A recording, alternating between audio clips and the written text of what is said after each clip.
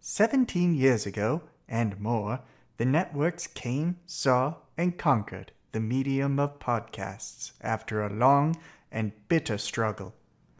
One little podcast about old and strange cartoons held out, and it is in this podcast that we shall meet the heroes of our tale. Here they come now.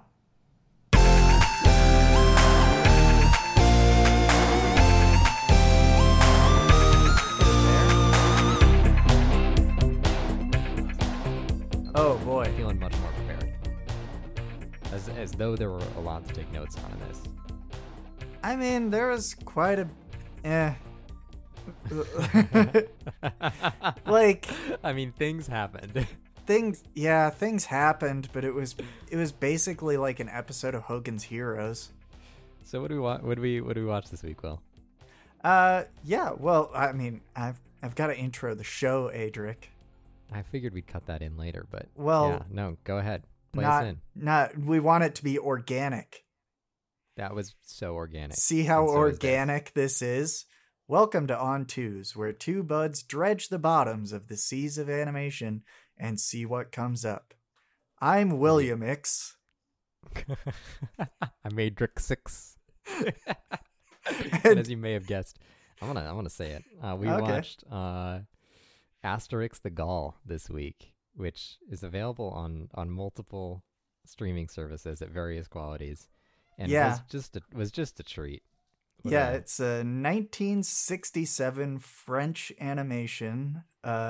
Director's Ray Gussin, who as far as I could find his previous credits, like before this, he also did the first animation of Tintin. Oh, that makes a lot of sense, because Tintin's also French, and like they have very similar qualities to them, both adapted from comic books. Yeah. And there's a through line there. I think a lot of people will be surprised to find out that Asterix is like better selling and more popular than Tintin.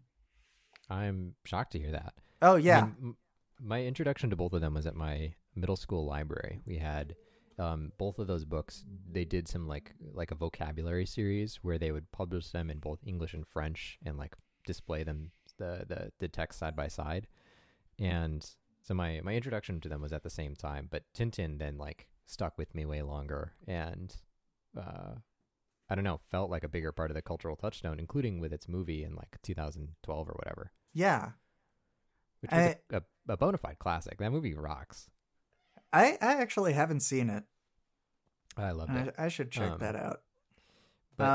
So Asterix and Obelix, it's a hard one to say. There's X's at both of the ends of the names, which it's hard because like in your mind you're trying to say asterisk because right. it's like a thing that's just commonly screwed up when you're saying stuff. Like espresso or whatever. Yeah. Where so many people say asterisk meaning the punctuation, whereas you should be saying asterisk, but now you have to like just bend your mind in the opposite direction. Yeah, it's kind of painful to say every time. Well, so my introduction to Asterix was when I was growing up. I lived in Germany for 3.5 years, and we would like travel around Europe, and I genuinely find it kind of remarkable that I avoided in any way reading any of these books. They were just things that I would see on newsstands and stuff like that. But and also like we went to every single amusement park that we could in the surrounding area. We lived in Stuttgart in Germany, but we never went to Park Asterix. Which is fascinating to me for two reasons. One, that you managed to orbit this thing that's more popular than Tintin somehow, like and avoid it and just almost entirely. Never touch it. And two, I need you to tell me more about Park Asterix, because that's a ridiculous idea that exists. Or maybe we should like introduce the concept of who these characters are first. Yeah, well, guess what? There ain't a Park Tintin, so. Right? I suppose. Dang. All right. So, like, Asterix is so as the title would imply, they are Gauls, which are maybe you know more about the history. But It's just from my French. understanding, they are a French like two-ish thousand years ago, during Roman times, which plays a heavy part in the narrative. Were a people, like a culture and in like northern France, right? Mm-hmm. They actually show you a map at the beginning of the thing that's like, true. here's That's true. exactly where this town is. Yeah, and they play with the historical accuracy in a way that I find just delightful. Oh, yeah. Where I it's mean, like, there's magic involved, so you could kind of just Yeah. do whatever. right, where they name some places and give you some like context, but then immediately tell you like that everything else is out the window. Yeah.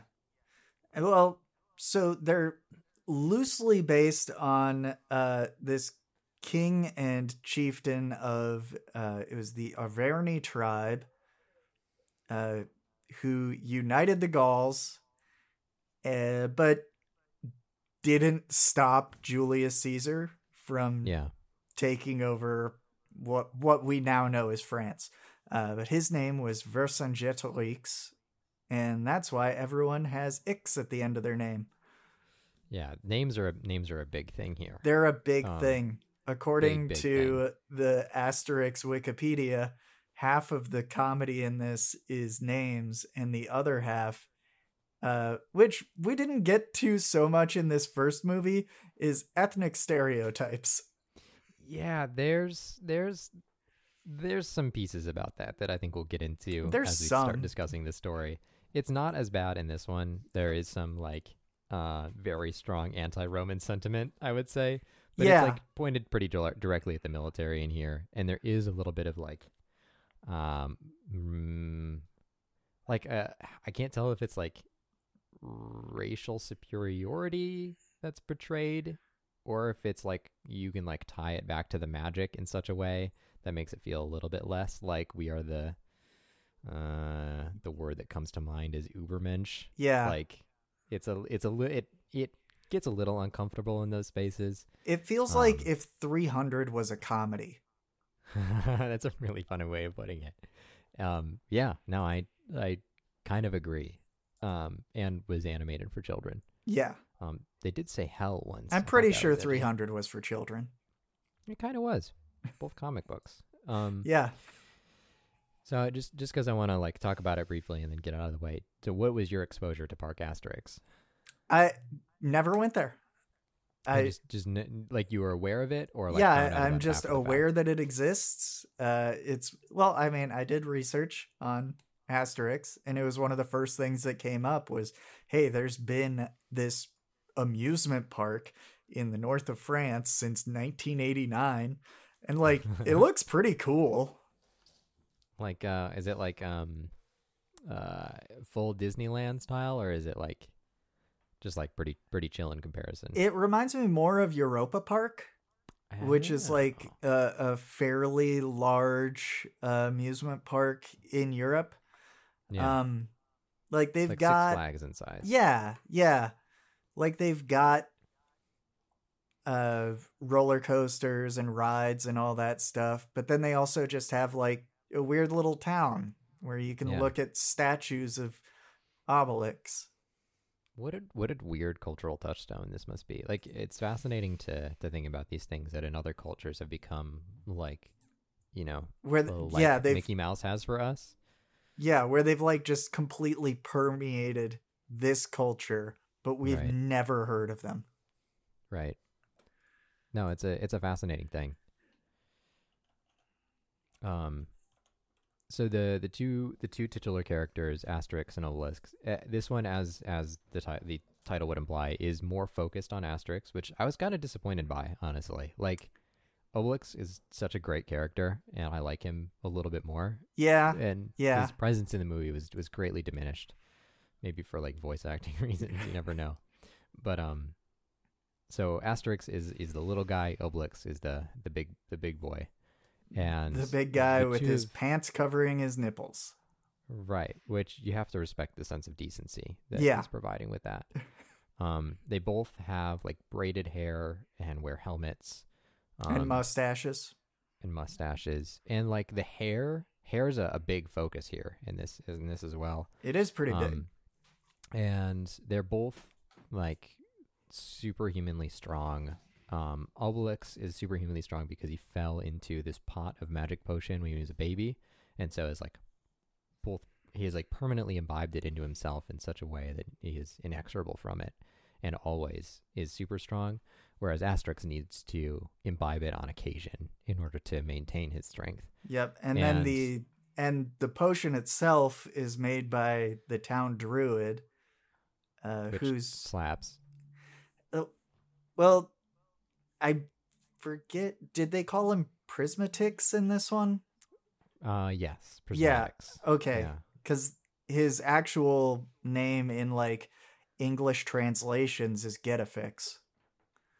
Like they Oh no. Yeah, they changed a whole bunch of the names like to go Mhm. back to what they were in French in this one, which is so weird. Yeah, that is strange, but I do appreciate that it's not that. Yeah, that it's Um, like actually kind of a good pun. Yeah. The chieftain I liked too. That was Tonabrix. Yep. That's- God, his name's wrong in there too. Do you remember what it? Let's see. Asterix, Vital Statics. That's it's weird. it's a nightmare to say. Yeah, Vi- that's bad. Vital, I like Tonabrix vital, a lot. vital statistics. That's the joke. Oof. Yeah, Yeah, there's nothing. Ton of there. Bricks is better. Tonabrix is great. I love Tonabrix.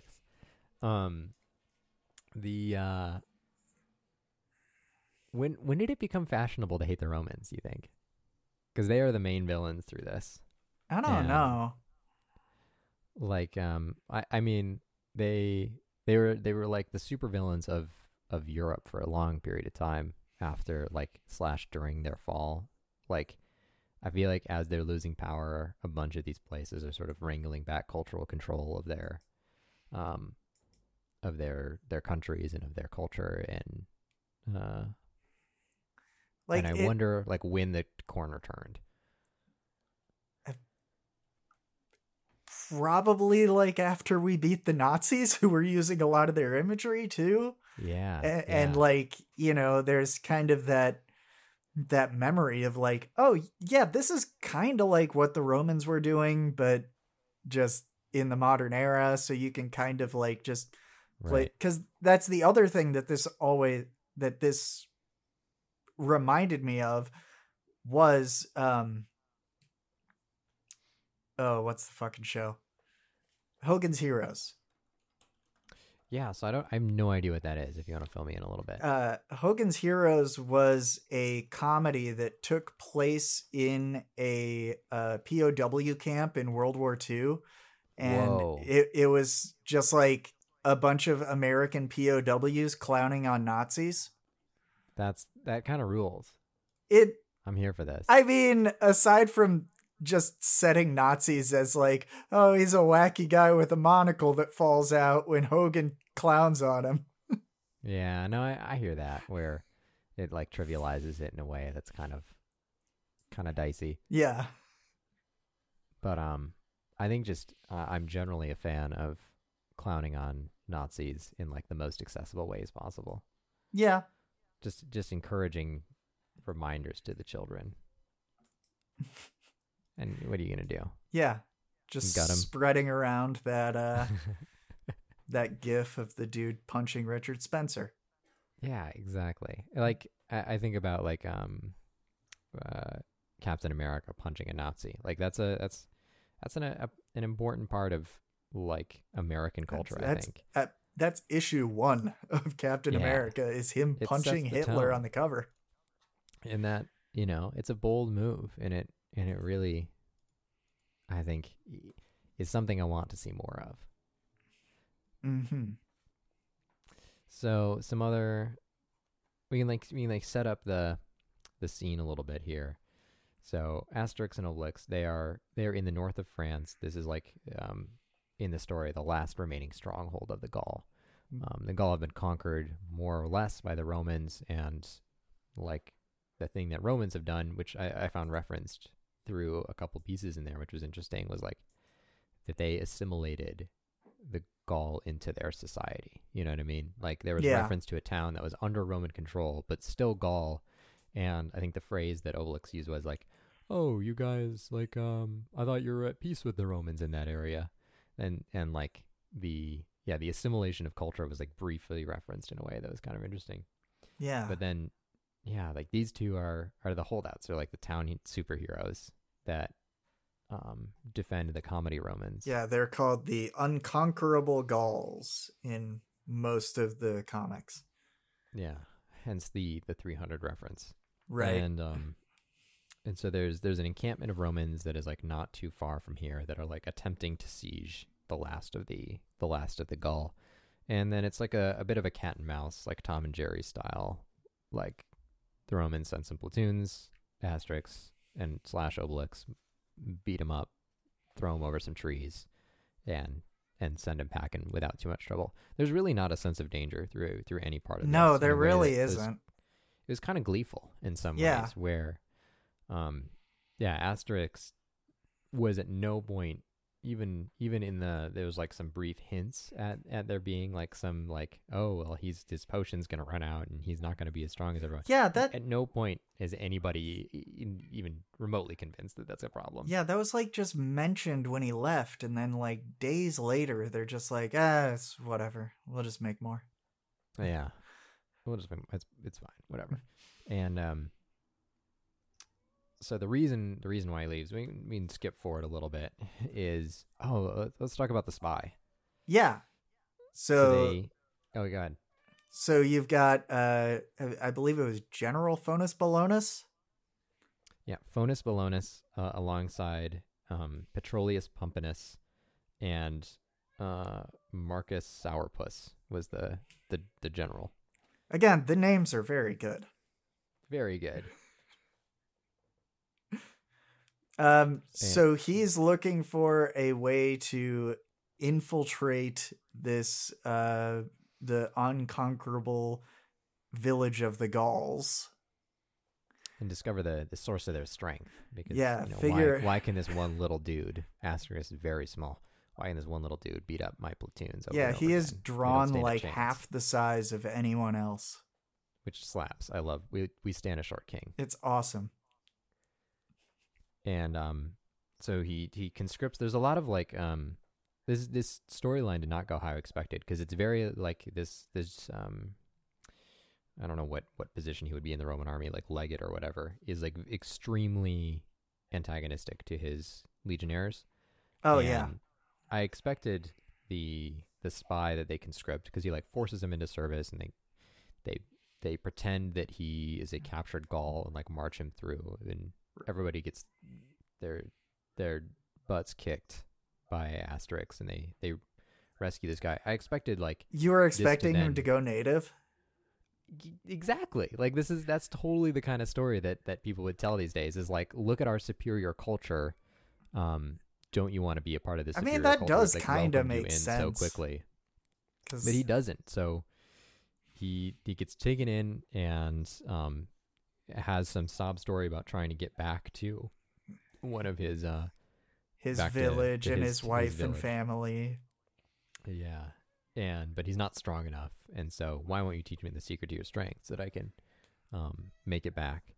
And the thinking of the druid is eventually convinced, because he's like, well, we can give it to him and it'll wear off sooner rather than later anyway. So whatever, we'll just give it to him. And so they do a whole ceremonial like cooking of the mistletoe. There's some great bits about how he can make it taste like anything. Yeah. So what do you think is like, in there? Probably like taurine. Taurine, yeah. Yeah. I'm gonna guess adrenochrome, and some like stimulants. Yeah. What's adrenochrome? That's the thing that the QAnon people think that Hillary Clinton sucks out of children's blood. Holy shit.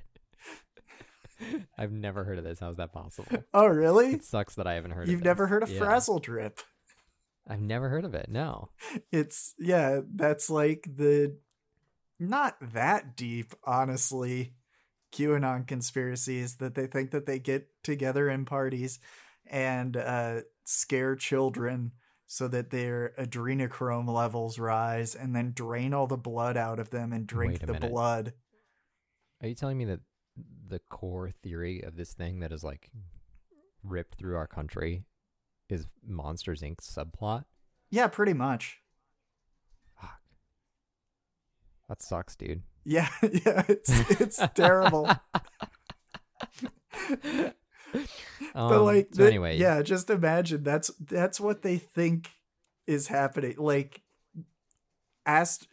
just Hillary Clinton drinking her special potion and running around and punching dudes in the neck, and then they fly out of their shoes. yeah, because Hillary Clinton has the strength of 10 men. That's Yes. one thing I know for a fact. So I think you're right. I think this is pure adrenochrome and the like mistletoe to taste. Mistletoe is, I think, in the show the only like referenced important ingredient, and then it's like Lobster. increasingly complicated. Yeah, very difficult to get ingredients that are just for the taste of it. Right. So they give him this potion, and he then they do. So there's this running gag of the musician cannot play for shit, but then is like completely competent at the fiddle for some reason. Yeah, it's a weird, like, I don't know. There's something to this cartoon where apparently the original writers of Asterix and Obelix, the comic, René Goscinny and Albert Uderzo, they were not involved in the production of this at all. That's interesting to hear. So I kind of wonder if, like, all the just pointless dancing and stuff like that was just just some pad for runtime, yeah. because this thing is just barely over an hour, just a hair. Anyway, they do a dance, and at some point, the instruction is to grab your partner's mustache, and so they grab his mustache, and it falls off. Going back to the hair being an important signifier of being part of this cultural clan, and they all know instantly. Yeah, so like all the Gauls have mustaches, and all the Romans are clean shaven. And another thing that comes with it is that there is not a single woman in this production. I was gonna mention that. Like, I couldn't even spot any in the background. Not a one. Yeah, and these are like villages, right? So right. You would think that this would be, it would make sense if the Roman sieging camp. You think they're like the Smurfs? I think they're like the where Smurfs. there's just like one Gallic woman. Oh God, I don't want to look into it because I know that exists, and yeah, I don't want to go in that world. Well, in the like comic, there are women in the Gallic, in the little village. Yeah. But not in this cartoon. Not here. Not here at all.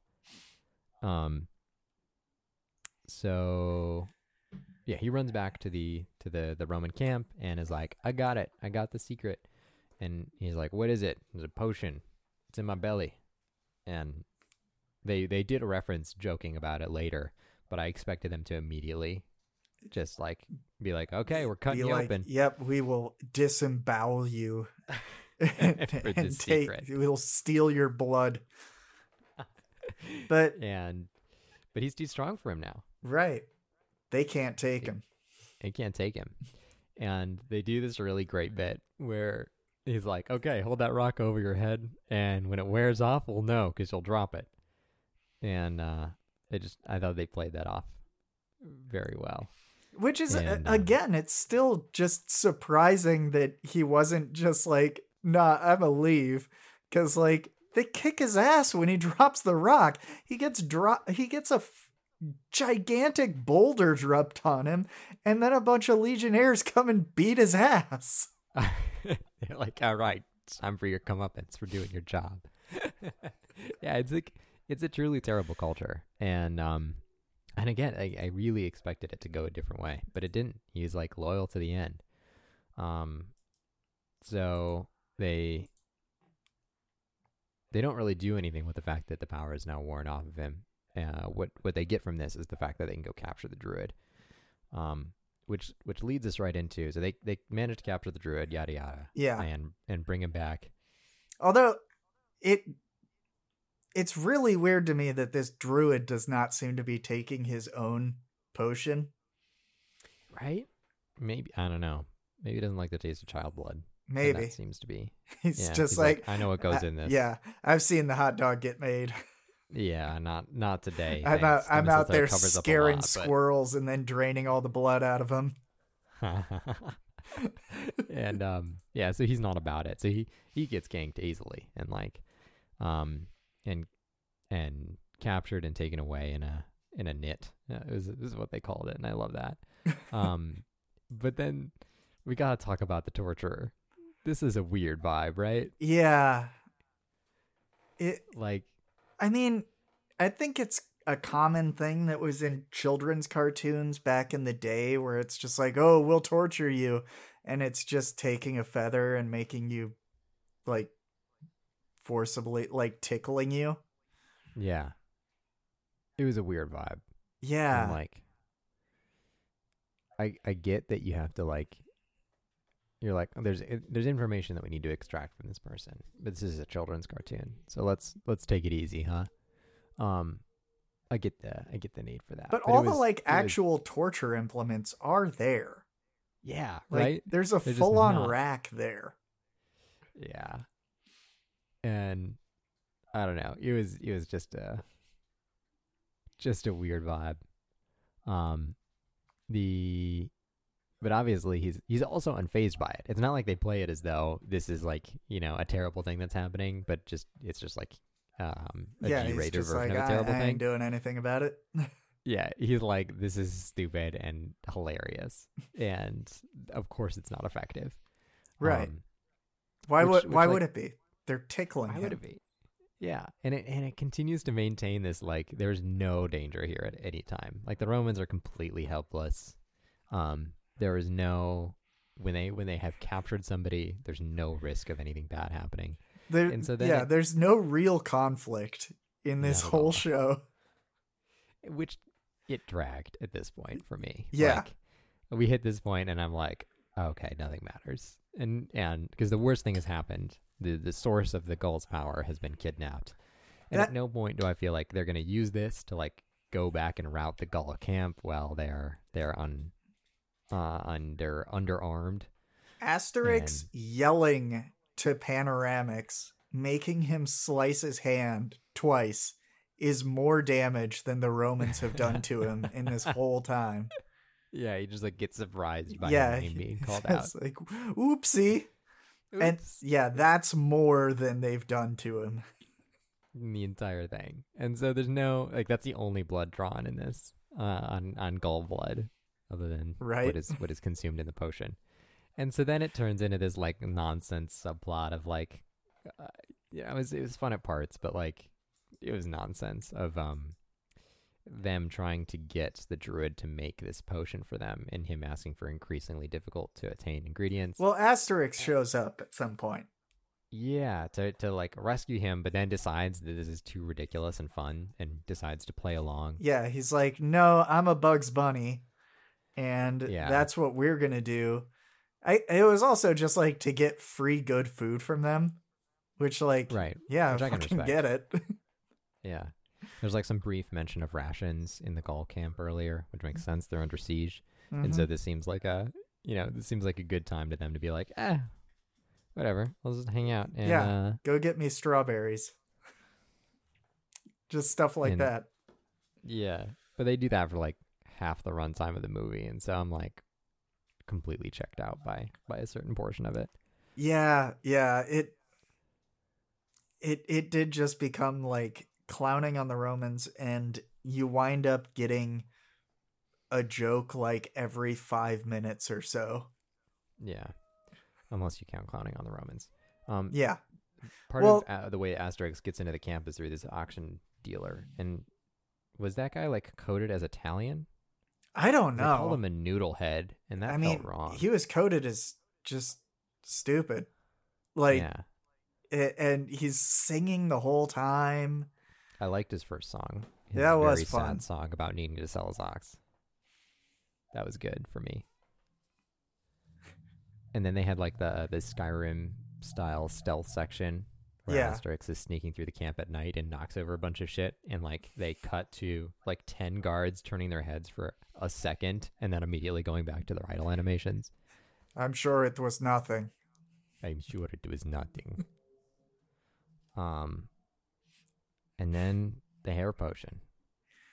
Yeah. So they come to a point at which they have to actually make some type of potion. And they make a fake potion that just makes their hair grow.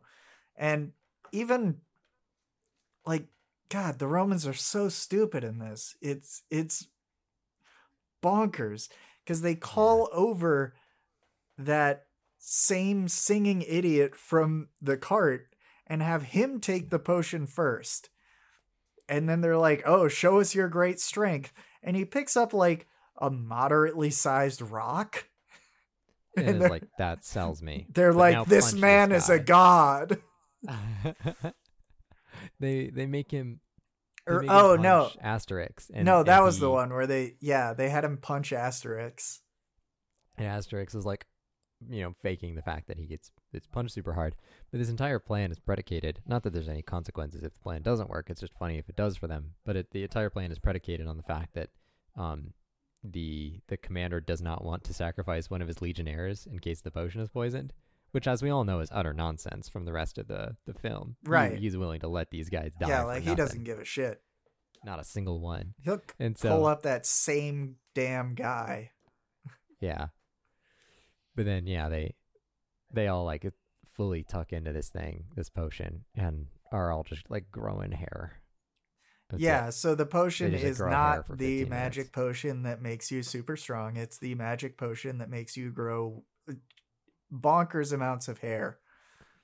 And apparently this matters because like it was important in the Roman army to have like cropped hair and like be clean shaven, All and clean. so they just like have to keep that up, and are just like constantly shaving for the rest of it, which is like kind of funny. I liked all the different beard styles. That was fun. The enormous pile of hair was Yeah, that was good. That was very weird to me. I liked it. And that's it really. Like they just like eventually that potion wears off. Well, They and make I think that they don't underscore at this point. It is kind of risky, wouldn't you think? Like at this point, it's got to be to the point where Asterix's power potion isn't doing anything for him anymore. Yeah, they explicitly say that it's gone, but the two of them are just like, They're like, "Nah, I don't care if they murder us. We'll Yeah, I clown don't- on him, make him grow a bunch of hair." yeah. There's and at no point is the film at all interested in conveying that they would be in danger as though they are, Right. which like would have added some nice tension to it if they were like, okay, we're in this we're in this Roman camp. Like, I don't have a potion anymore. We've played this joke and we've maybe gone too far. Now we need to like think and come up with a strategy to like really get ourselves out of this. Right, but And, then like, involved the audience in that. yeah, but then instead of actually like underscoring that, they just pretty much cut to them making another potion. And it's like, "Oh, well, I'm making a small pot of the power potion, and I'm making a small pot of the antidote to the hair potion." Yeah. I don't even know that.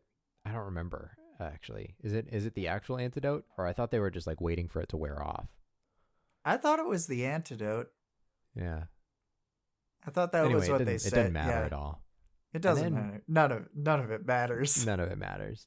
And so he drinks the power potion, is like back to full strength or whatever, right in time for frickin' Caesar to show up. Julius Caesar has arrived Yeah, like he just shows up. and is like, what's going on here? And then I was really disappointed by the end. Like this part sucked. Like Asterix just like narcs on the legate or whatever. Yeah. The boss guy at the camp to Caesar and is like, this guy was gonna make you power potion, and then he was gonna go for your spot. Oh and yeah, like, that was part of the plot that we missed, is that Fonus Balonus wants the power potion so that he can take it and then go kick Caesar's ass. Right, and become the new. And that's like another one of these, like everybody's infighting all the time. Right. It's a capitalism metaphor. All for generous. All cartoons need a Starscream.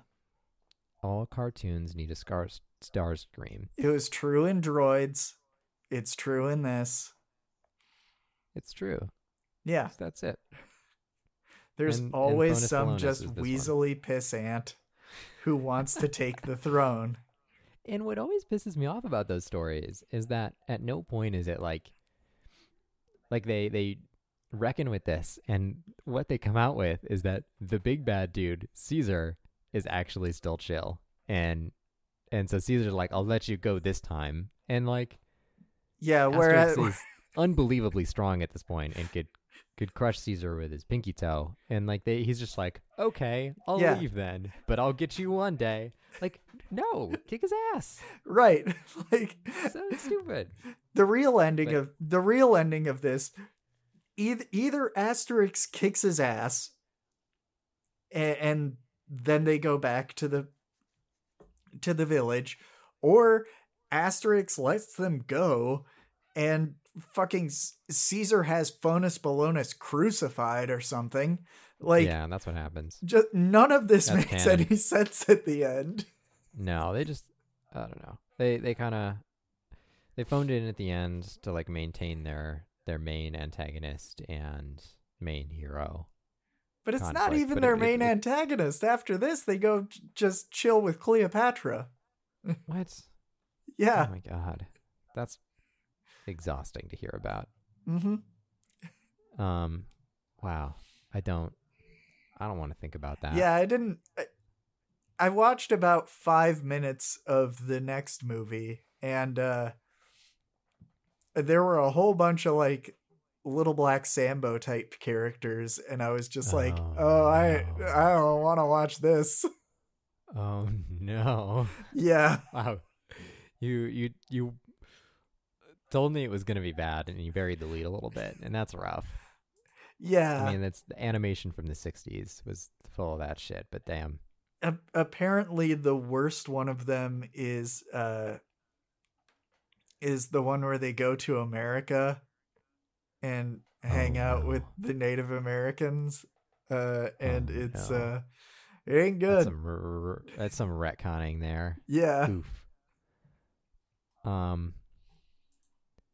Yeah, that kind of sucks. There's some like there's like the superiority that we talked about earlier of like, you know, it feels a little bit like this was produced by and for a French audience. Yeah. Like to specifically tell some like cultural mythology that maybe didn't exist strong enough.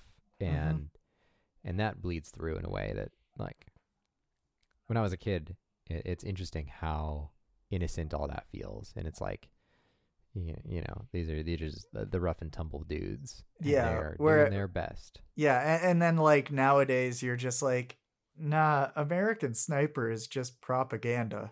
Like, right. And that's what this is too, in a lot of ways. Like, kind of. Yeah. Huh. It's like post hoc false history propaganda. Yeah. Alternate history propaganda. Alternate history. And like that stuff is just like extremely pervasive. I think every culture sort of outputs it in a way that makes it seem as though it is, you know, and they play with those lines between history and between unreality in a way that like makes them sort of indistinguishable, especially to children. Yeah. And like, so introducing it with a map and being like, this is a real place where this happened. And like I said at the beginning that they make very clear, but I am not a child. And so that is probably much more clear to me as to what's happening here, as opposed to like, the sort of mythos that it might have Yeah. as a child. Like, you think there are just a bunch of French people now that are just like, well, yeah, we kicked Julius Caesar's ass, like, repeatedly. Yeah.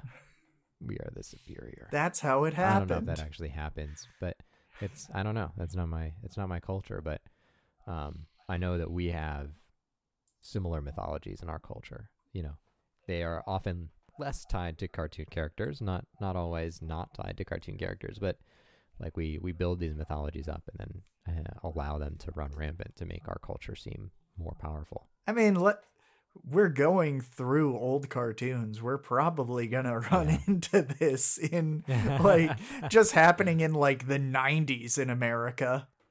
That's true. Yeah. No, the cultural export thing is real, and like and it pervades itself in Hell, I shared I shared that new Chuck Lorre sitcom with you earlier. For those who aren't aware, there's this new sitcom made by Chuck Lorre of 2.5 Men and Big Bang Theory fame called The United States of Al, which is about a they didn't even mention, I think he's Afghanistani, but a interpreter for a bunch of soldiers who moves to America, and it's God, it looks so imperialist and bad. How much do you think they're going to reference the fact that we've abandoned almost everyone whose lives we've made unlivable to like extremely dangerous by working for the United States and then leaving them in extremely dangerous conditions? I'm do you gonna think the show's gonna reference that? I'm gonna guess less often than they make broad generalizations of Muslims. Yeah, I think of it half an episode. Yeah. Maybe. Yeah. So to sort of wrapping it up, we have an interesting look into a cultural export from another culture that'll so let's frame our reference. So let's go into the rest of this. So the comic itself, there are, and I didn't look into how long these, I should look into how long each volume of Asterix is, but it's they've only done 34 volumes. That's less than I thought. Yeah, and it's been going for 50 years. Wow.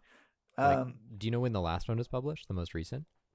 The most recent one, I mean, it's supposedly still going presently.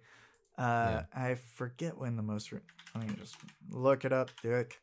Edit this out.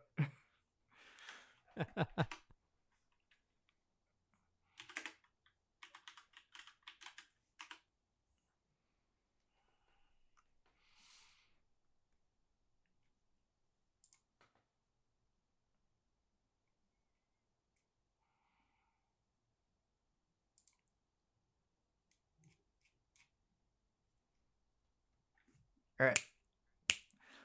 So the most recent one is from 2009. Huh. And it's called Asterix and Obelix's Birthday. Adorable. Right? The recent, but not terribly recent. You know, that's 12 years now without a new one. Well, that's kind of interesting. So René Goscinny is the writer, and Albert Uderzo was the artist, and Uderzo died a while ago. Right. Although they're still crediting him, which, by the way, very cool. Yeah, no, I respect that. And like one thing we didn't really talk about at all, I do like the animation. I thought the animation was pretty good. Yeah. The styling of the characters was all pretty good. There were a bunch of like little things that are common to the time, like where they just didn't quite have the exposure right on the camera. So there were these weird outlines around the cells. Yeah, some like weird blowouts where you could see, yeah, exactly, the layering of animation. Yeah. And you'd And there was see just the a shadows. lot of dust and stuff like that. But, you know, Right. basically anyone that wasn't Disney that was making comic or cartoons in the 60s, you'd get that. It was basically unavoidable, right? Yeah, I was watching a thing about the panoramic camera or the multiplanar camera that Disney Oh, yeah. used. Yeah, and I was watching them load the glass planes into there, and no one was wearing gloves, and I'm just like, oh, kill me, How? How do you even pull that off? right? And not because there's not anything like just fingerprints, man. How Yeah. do you not? Like, you're gonna get a smudge on Bambi? Come on. You're gonna smudge Bambi. All right, so 34 volumes of the comic. There are 12 movies. 8 of them are animated. We have one so far that's 3D animated that actually looks kind of cool to me. That's kind of fascinating. Yeah, and then there are 4 live action ones with like, Yeah, that's horrifying. yeah, I don't know if you've seen a lot of like European comedy films. They don't tend to make their way to the United States, but they'll I've seen do some Mr. Bean, but that's about it.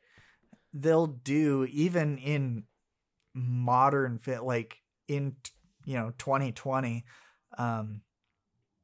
They have a lot of like very cartoonish CGI. It looks Yeah. like The Mask, kind Got of. it. Interesting. Yeah. So they're sort of continuing to ride that style of playing in between reality and some kind of animated reality. Yeah, That's interesting. and Asterix gets played by, there are like 3 different French comedians who have played Asterix. And then Obelix is literally always Gerard Depardieu, which it's like, well, You gotta respect. yeah, the guy's got hustle. The guy's got hustle. He's just in like every French movie ever. I mean, he's I feel almost ashamed to say this. Like maybe the only French actor I know consistently. Oh yeah, Like my brain doesn't hold down to actors very well, but he's like one of the very few whose name I at least recognize. I have no idea what he looks like. I have no idea about anything else. he has a very distinctive nose. And in all the movies that I've seen him in that I remember, he's wearing blue and white striped pants that go up over his nipples, and he has orange braided hair and a helmet. Astonishing. Yeah, Obelix has a notable nose in the illustrations as well. So would you recommend this, having watched it? Not really. I mean, Yeah, no, it kind of felt like dead time. yeah, it's just kind of boring. Yeah, it's a shame because like there's a lot of ways that this could be made more interesting by not changing that much and with like a little bit of writing, Yeah, but like not even new scenes or whatever. yeah. Although I think that honestly it like edits down to about 40 minutes. If that, yeah, you cut out the oxen songs and you're down to 30 already. But yeah, I'll rate it maybe 2 mid-size rocks. I'll give it 3 magic potions. That's pretty good. Yeah. That's I think higher than I would rate it based on feel. Eh, But yeah, so we'll use this as a frame of reference as we plunge forward into further cultural exports. And yeah, thank you for joining us on this exploration. yeah, and next week, Yeah, what are we doing? well, I think it's going to roughly coincide with the release of the Mortal Kombat movie, which, by the way, looks stupid and cool. Yeah, Um, I kind of want to watch it. yeah.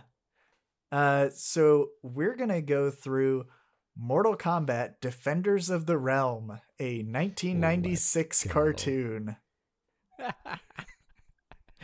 I cannot wait. that exists for some reason. Yep. As all good things do. All right. I've been Adric. I've been William X. You f***ed up. And, oh, dang it. I'm not going to cut it back in. I can live with my shame. Thanks so much for listening, y'all. Big thanks to the composer of our theme, Miles Morkery, and to Bernadette Meeker, the artist for our thumbnail. We're OnTwosPod on Twitter.com. Our website is ontwos.club. You're the best. Good night. Good night. Good night. Good night. Good night. Good night. Good night. Good night. Good